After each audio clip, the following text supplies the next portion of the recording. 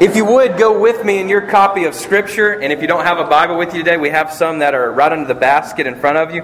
Go to Genesis and chapter 17. Now, if you've been with us for the past year, you'll know that what we've been emphasizing is actually preaching from the Old Testament. So what happened to me was I went back and just sort of listened to the very beginning of each of my sermons from 2014. I'm like, man, I was in the New Testament a lot. And so the Lord said, hey, yeah, I want you to actually come from the Old Testament in 2015 every single Sunday.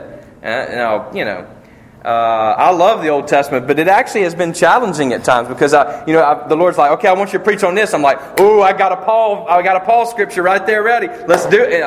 Hang on. Where'd Paul get that idea? Oh, you want me to go search it out in the Old Testament?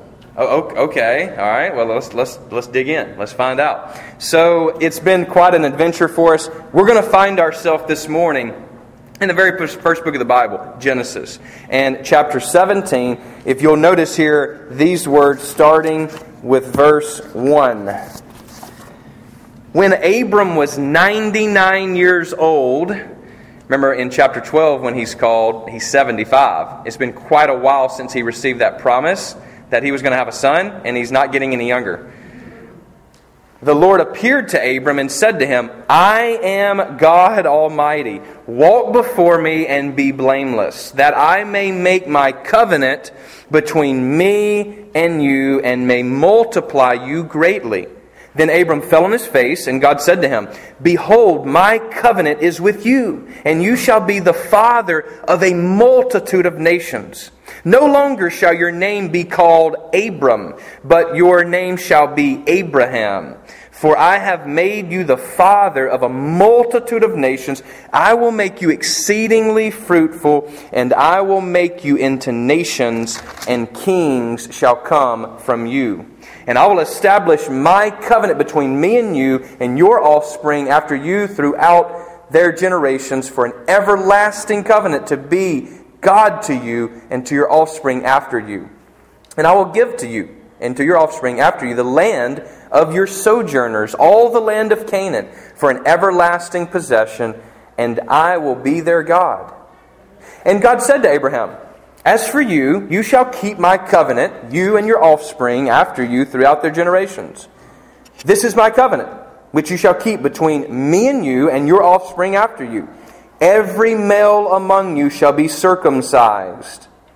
You shall be circumcised in the flesh of your foreskins, and it shall be a sign of the covenant between me and you. He who is 8 days old among you shall be circumcised, every male throughout your generations, whether born in your house or bought with your money from any foreigner who is not your offspring.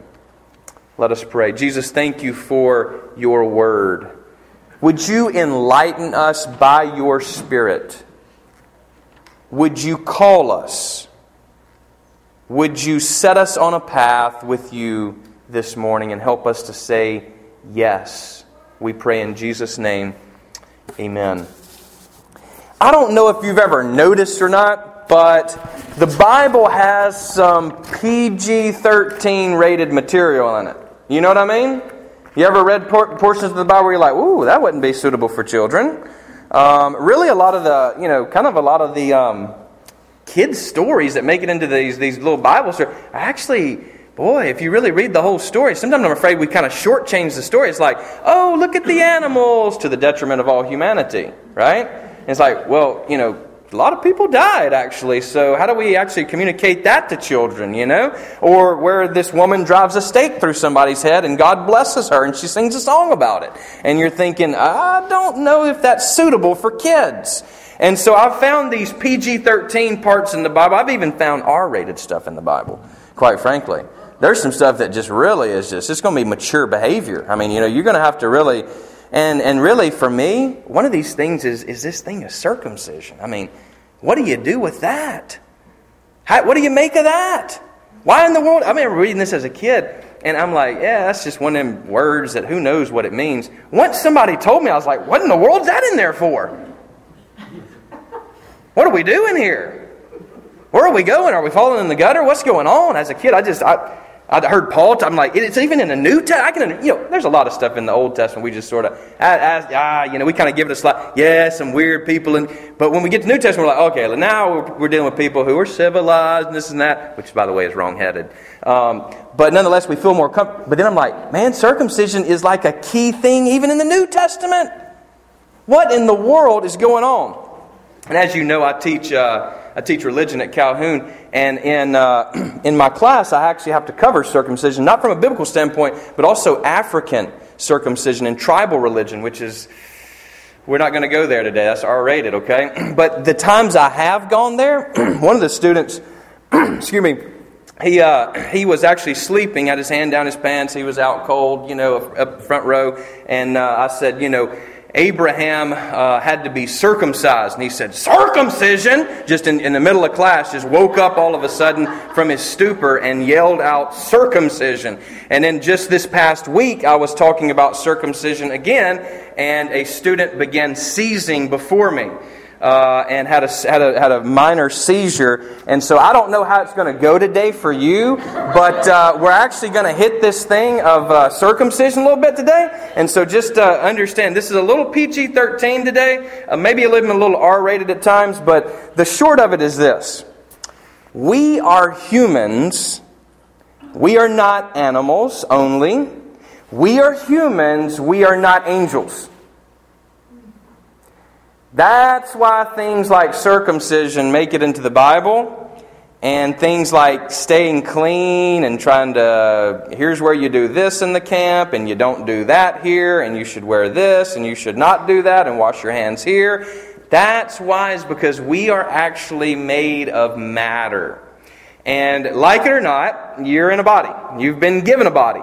And this body is quite a fascinating thing. We actually have some physicians among us, and they could tell us much more than I could about the human body. We have some nurses with us, and they could tell us a whole lot about the human body that would fascinate you. And guess what? God created that body. Here's the crazy thing. God actually likes that body. He actually formed the body with His own hands. Now catch this. He spoke everything else into existence. Let there be light. Let the stars be there. Let the seasons be there. And He spoke it and it happened. It's not the way He created mankind. He actually reached down with His own hands and formed us out of the dust of the ground. And then, He didn't even stop there. Then, that was enough right there just to be actually customized, if you will, by God. It's not enough. He actually breathed within us His Spirit, His breath. Humans are absolutely unique. We are unrepeatable, but that's not the message that the myths have ever given. It's not the message that our society gives. It's not the message that governments give about people. Is not that you are valuable. Maybe even companies you could add into that mix. It's just not many places in the world that are actually going to look at the body and say, boy, that's a good thing. Actually, to be honest with you, there are no other religions that have not been influenced by the Old Testament that actually believe the body is a good thing. You cannot bring me one religion ever created that does not believe in the Old Testament again, that would say the body is good. Hinduism, the body is hell. Literally, you're in bondage to a body. You go from body to body. And as soon as you're freed, you go into Brahma, so on and so forth. Buddhism, nope. Got to transcend the body. If you could just forget about the body, enlighten yourself to realize that you actually are God, then you're free.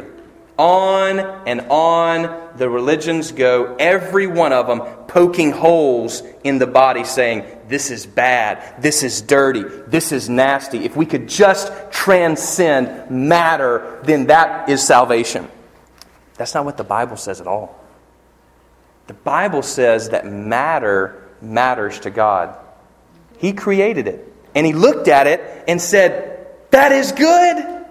He looked at the whole thing and said, that is actually very good. I mean, He's looking at His own work and making an evaluation and analysis. Man, you ever done that before? Like, I do it all the time. Maybe I'm self-centered, but like when I cut my grass and the rows are perfect, I look at that stuff, I'm like, that is a good job right there. I mean, I'm not looking for somebody. I'm not looking for somebody. Yeah, okay, all right. And I walk inside. I'm like, hey guys, what do y'all think about that grass? Yeah, whatever. We're going to trample it here in a few minutes. I asked Jessica. I'm like, hey, doesn't that look good, man? God says, look, this is good. Matter is good. Body is good. Humans are good. I like this. And then, of course, we fell. And it wasn't just we fell out of the chair. That would have just been a little bruise, contusion. But instead, we fell really far. Like, we fell off the Empire State Building. We made a real mess. You fall off the Empire State Building, it's not going to be much to repair. Doctor's going to come over and say, okay, dead, check, done. Not much to repair. And yet God says, nope. You're not a lost cause. You're not a lost cause. But the answer's not knowledge. You see, in the Bible's not a book of philosophy. Thankfully, right? You ever read philosophy? The Bible's not just a book of laws. There's a lot of narrative and stories in the Bible, a lot of crazy stories in the Bible, a lot of fascinating stories in the Bible. And so it's not just this boring book, but instead it's going to point us to a reality, and that is we need more than just knowledge to be saved. We need more than just a transcendence of the body and matter. Instead, our body also must be saved along with our soul. You see, this is a common heresy and wrong-headed thinking in Christianity, is that your body's over here and your soul is over here, and that you are divided. And that you just need to be saved in your soul. Doesn't really matter what the body does. You can be mean to people. You can have bad attitudes. You're hungry. You're tired. You're late. Your body's dragging behind you, kind of dragging this body along. It's okay to have those mess-ups. Your body's evil anyway. That's not the way the Bible looks at it. It's not what Jesus actually calls us to. And in the end, there will be a resurrection. When we are separated at death from our body, that's not the end. You're actually going to get your body, that body right there, that you're sitting in, right there. That's picking up on the sound waves, it's coming through your ear and that whole process. Right? That body right there is going to be resurrected one day, put back together. And you're going to be judged for what you do in your body. Your body's a great indicator of what's going on in here. So I can't see your soul, I can see your body. So when you do certain things in your body, you might even surprise yourself sometimes. You ever done that before? Man, this is awful. Or maybe the good things that you've done. Like the other day, I had a pretty good run. I'm like, right on. Didn't realize my body could do that, right? So here's the deal. We are created in God's image. Angels are not. Angels are His messengers. We are His image. So last week we talked about humans not being just animals. We're not just this brute animal that's just trying to survive. Instead, we're more than that. We're deeper than that. We have a soul. There's a spiritual side to us. There's a place that was created for God only in our hearts. And until that place has God in it, we will never be fulfilled in this life. We'll never be happy or joyous, living victorious. You see, we are both body and spirit, matter and soul, physical and spiritual. There's not another creation like that. The animals are all on the physical side. The angels are all on the spiritual side. That's why, again, in the Psalms, you'll see several pictures. 19 and 8. You have two different pictures of how we are sort of hanging between heaven and earth. He creates the heavens, He creates the earth, and we're just hanging between both. I mean, you know how this works. We think, man, I'm a pretty smart guy, or girl. I'm pretty smart at what I do. I do a good job here and this and that. And then all of a sudden, we have some kind of thing that prevents us in our body from doing what we would like to do. And it shakes us into reality. It's the same thing with kids. Oh, look how cute that kid is. And it's like, what is that dead thing smell in here? And you got to change a dirty diaper. Dirty diapers ought to remind us that we are leaking as humans. We're leaking. We're dying. Yeah, there's something dead smelling because, we produce that. We are dying. And yet, in here, we feel as alive as we... I mean, you always hear older people saying, look, I still feel like I'm younger, but my body. This is Abraham, wasn't it?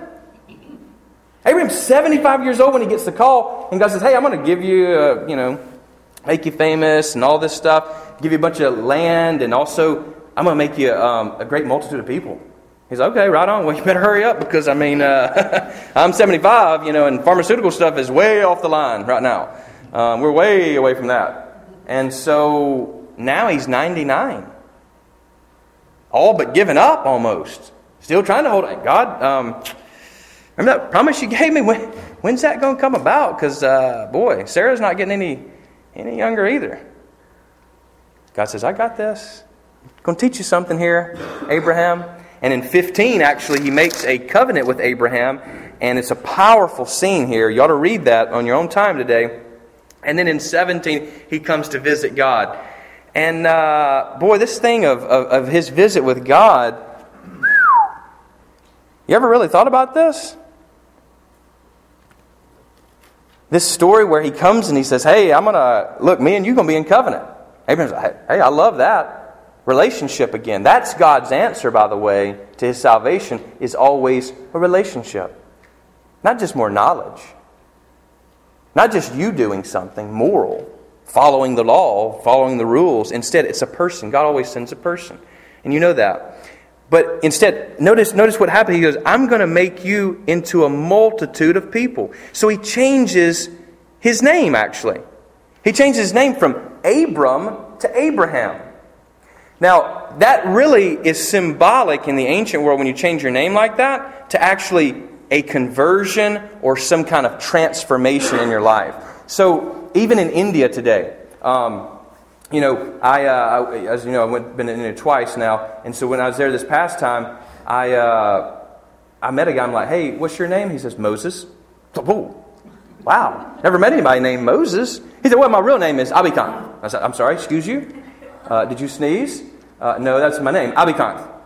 And so, but his Christian name is Moses. Why? Because his Hindu name is Abhikant. He's new in Christ, and so he took a Christian name, which is actually Moses. It's a pretty awesome name, It's kind of the one I would want. God says, I'm going to change your name, Abram. You, Abram, in yourself are impotent. You're unable to do this. You're unable in your own power to produce a son, your offspring. It's not going to happen. But I'm about to change your name. Because I'm about to change you. And you will not be known as some impotent old man without any kids. But instead, everybody will know you by Father Abraham had many sons, right? Many sons had... Remember that song? Abraham, I'm one of them, so are you. So let's just praise the Lord. Right on, all that kind of stuff. And you fall down at the end. Everybody knows Abraham. You say, I don't know if God's promises really came true for Abraham. Look, in 2005, I was in Barnes & Noble, and none other than Abraham's on the front page of Time magazine. Right there, in a nice red robe. Somebody snapped a photo of it. And there he was in 2005. You're telling me that God didn't make him famous? Oh yeah, He made him famous. That land He gave him, still under controversy, isn't it? Turn on the news today, I guarantee you won't go through a whole hour cycle without hearing that land brought up. And not only that, He gave him many nations and kings from him. There's over 2 billion Christians in the world. There's over 1 billion, almost 2 billion Muslims in the world. Both of them call Abraham their father. That's half the world, you realize, right? Oh yeah. God gave him many, many sons. He changed his name. And a name change is what we need. Now, have you ever noticed how powerful a name makes? How much of a difference it really makes? You remember Cecil, don't you? The lion? I mean, look, there's lions that die all the time. And there's other animals that are even more endangered than even lions that die all the time. But why did Cecil blow up on Facebook and social media? Why did we cry over Cecil, and all this kinds of, even in the midst of aborted babies? Even in the midst of the crisis in Africa? Even in the midst of awful atrocities happening elsewhere in the world? Why did Cecil grab our attention? Because he was given a name. That's why. He was given a name. And the Planned Parenthood videos that came out, if you notice, wording is everything to the enemy. The enemy understands the power of words. And you're a fool if you think words don't matter. They can change someone's life, perspective. Whole wars have been fought over words. God created by words. And it's all fine as long as you don't use certain words like baby. Tissue's fine. Embryo is fine. Fetus is fine. But don't talk about that being a baby. And yet I saw my own child this past week as they were doing a sonogram yawn in the womb at 16 weeks. I've never seen anything like that. My dad was sitting there, he'd never seen anything like that. Powerful to see a person in there, not tissue. Not just embryo. Fetus, do you know where fetus comes from? That's Latin for offspring. Isn't that what the Bible just said about Abraham? His fetus. You're going to have a lot of fetuses, Abraham. A lot of offspring.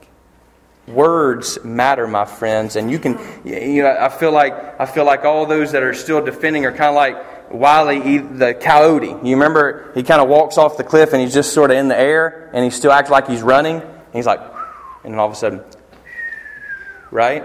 Because they're not basing it on anything. It's a lie.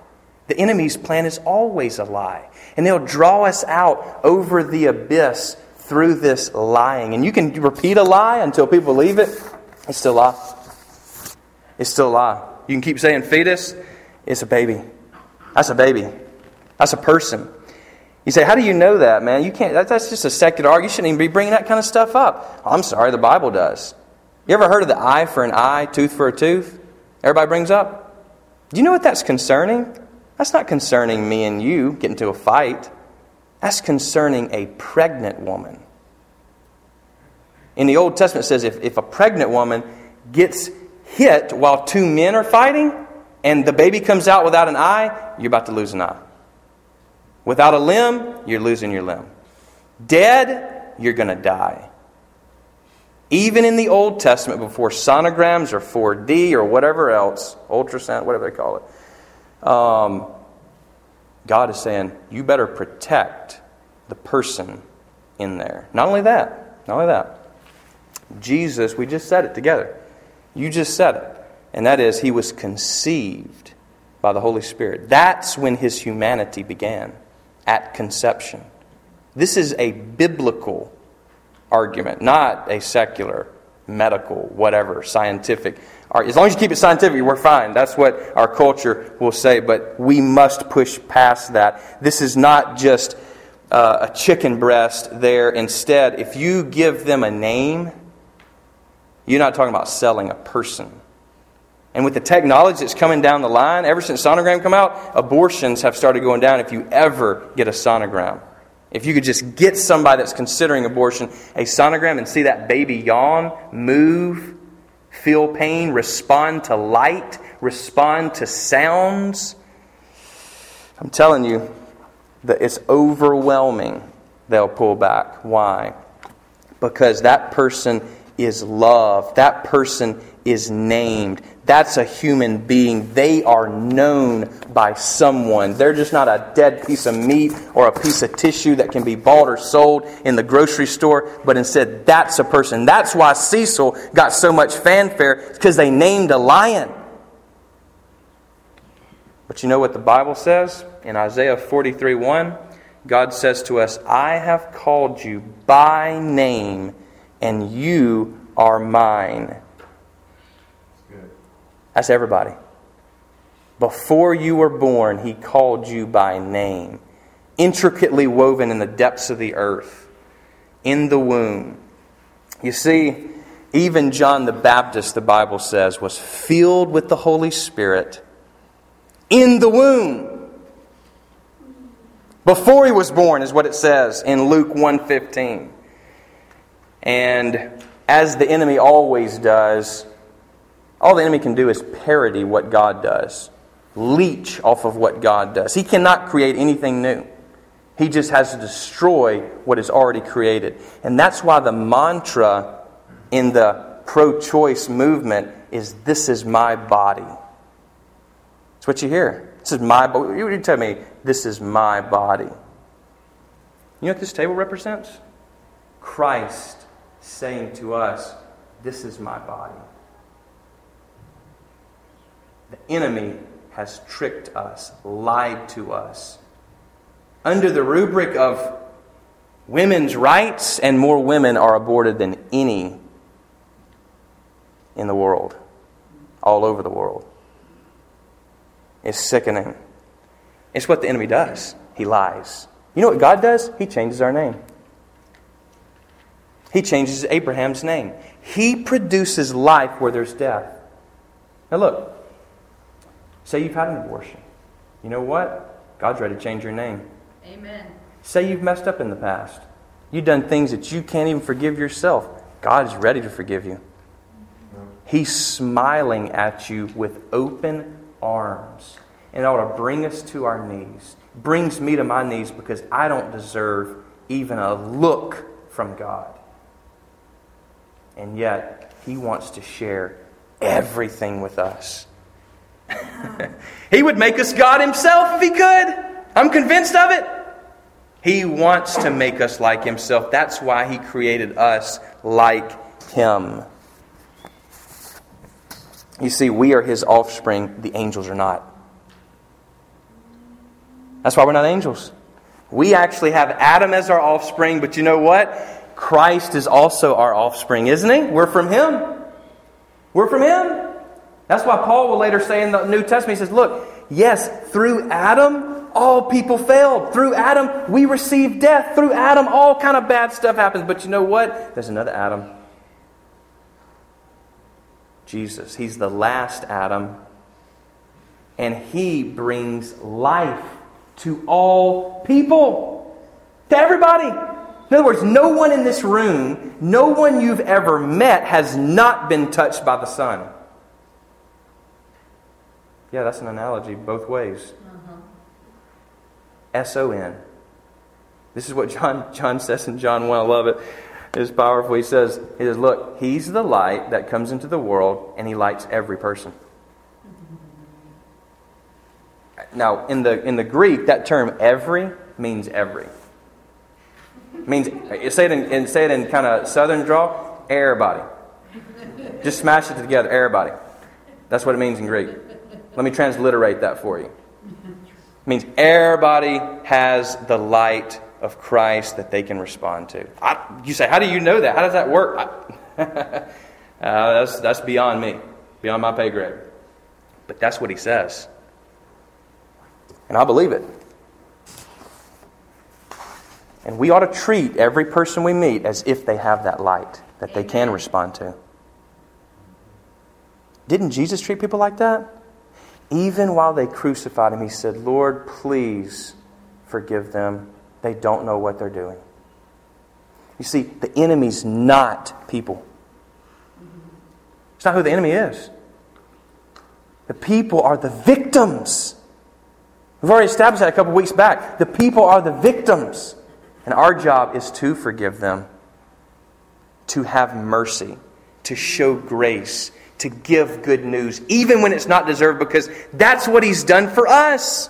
That's what He did for me. Now, so angels, again, angels are not created in the image of God, and they are not the offspring. They don't have offspring, I should say. They don't have sex. Anytime you see male and female angels, that's not biblical. We don't know. They sound like male names only. There are no female names that we know of. But there you go. Now, here's the third thing, last thing, is this. And this is where it gets a little interesting. Not only does God change His name and give Abraham a bunch of offspring, but He also says, look, Abraham, I want to actually give you a sign of our relationship. Like a symbol, like a ring, right? So when I got married, we put this ring on. I don't really take it off except for to play with it, in my hand, because it's just a nervous whatever. And so this is a symbol of our marriage, right? And so God says, come to Abraham and say, I want to actually give you a sign that other people can see to know that we're in a relationship. God's not a teenager trying to cover it up, say, hey, let's be girlfriend and boyfriend, but don't tell anybody. You know what I mean? He's like, no, I want you to tell everybody. And I want to put a sign on you so that you can actually show the world who I am. Abraham says, oh, hey, let's do this, man. Game on. You know what I'm saying? Like, you put it on my forehead? Like, because that's probably like most visible. You know what I mean? No. Oh, okay, yeah, cool. Well, probably the hand, right? Because, shake hands. Everybody's going, hey, what's that? No. Oh, well, God, where in the world do you go? Oh. There? Really? Circumcision? I still hear that kid waking up from his stupor. Circumcision, And God says, I want you to circumcise yourself. Did you forget that Abraham's 99 years old? Now, I don't know much about the medical field compared to some, but I know they didn't have the same kind of anesthesia we did today. And He not only says that, every offspring from you will be circumcised, Abraham. Now, you, like me, are asked the same thing, and that is, how in the world does cutting there show the world anything about God? That's the most hidden, private part on the male body. How in the world is that going to be a sign of the covenant? Well, their world, not much unlike our world, is obsessed with sex. And the primary symbol for sex is the male penis. Some of the oldest cave paintings we have is male genitalia written on the wall. You walk into Calhoun, I was there last week. What's on the stall beside me? Male genitalia. I don't know that we've really changed that much, to be honest. We think of ourselves as more refined, more dressed up, and yet here we go marking it on the walls. People will come behind us and say, oh, that's odd, and then go do it themselves. Here's the reality is we're obsessed with sexual things. We're obsessed with sex. And you know what? Sex is a good thing. God says it's good. In the right way. Under His terms. It was going to be the tool that would give him an offspring. And God says, Abraham, it's not going to be in your power. I want you to put a mark on the very thing that you think is most powerful in the world. Reproduction. Having a progeny. Creating life. And I want my mark to go right there on the most intimate, sensitive, most protected, watch soccer, place on a male body. That's where I want my mark. Now, I can't go into, for time's sake, how radically different that is than the ancient world and phallics and all this sort of thing. But God is saying, I want you to give me everything.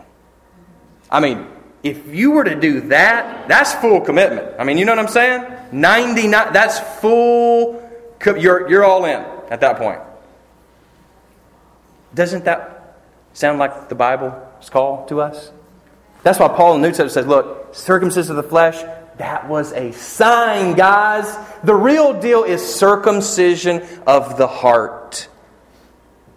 God wants to cut away. He wants to peel back the real you and expose who you really are, not who the world's made you to be. Not who the world's beat you down to be. Not what people say about you, but He wants to actually be the great physician. And He wants to circumcise your heart. It's not anything any longer, Paul says, about something physical. He doesn't even circumcise Titus on purpose to teach everybody you don't have to have this physical procedure. It actually is pointing to something spiritual. You see, we are both physical and spiritual beings, and God wants us to be fully committed to Him, and that means going as far as even with your private parts. What you do in your private time. Who you are. What you do in your body. It matters. And here's why. Because we're not saved by thinking philosophical thoughts. We're not saved by obeying a checklist of rules. Instead, we're saved by a body. Jesus' body saves us. It's not some kind of idea. God's not an idea. It's a person. 3 persons, one God. And one of those persons took on this leaking, stinking body. He got His feet muddied in our world. Hands bloodied on the cross. For you. And it's His resurrected body in a literal way. It's His blood, it's His body, His sacrifice that actually saves you. And it saves your body. One day your body too will resurrect. That's the good news. We can be put together again. We don't have to be divided.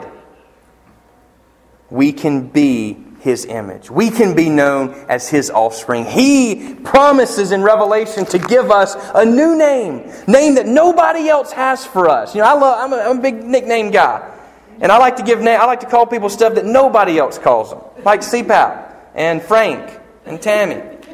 Nobody else calls people those names, and I think that's neat and unique of people that I love. God He has a name for you. I want to know what He calls me. It's not going to be derogatory. It's not going to be nasty and dirty. Instead, it's going to be beautiful. Because He loves us. He loves us, and He's calling you to be greater than what you can be on your own. But it's going to take sacrifice like Abraham. It's going to take taking that thing that's most precious to you, the thing that gives you meaning in life, and giving that to God. And so God puts that mark on Abraham, and that mark represents full commitment. Have you been marked by the Spirit? Sealed with the Spirit? Entirely given over to God? You can. Even today. Today is the day of salvation. You say, what do I need to do? You need to get your body up and come down and actually kneel your body and your soul before your Maker. Before the Creator. That's why we talk about going to the altar. There's nothing magical here. Nothing magical. But it's getting your body involved, which gets your soul involved.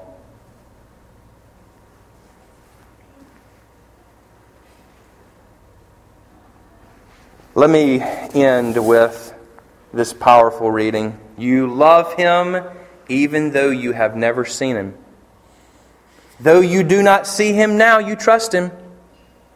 And you rejoice with a glorious, inexpressible joy. The reward for trusting Him will be the salvation of your souls. This salvation was something even the prophets wanted to know more about when they prophesied about this gracious salvation prepared for you. They wondered what time or situation the Spirit of Christ, the Messiah, within them was talking about when He told them in advance about Christ's suffering and His great glory afterward. They were told that their messages were not for themselves, but for you. And now this good news has been announced to you by those who preach in the power of the Spirit sent from heaven. And then hear these last words. It is all so wonderful that even the angels are eagerly watching these things happen. 1 Peter. The angels are looking on right now as we, in our bodies, His image, His apple of His eye, standing here, sitting here in this place. They watch as you respond. Amen.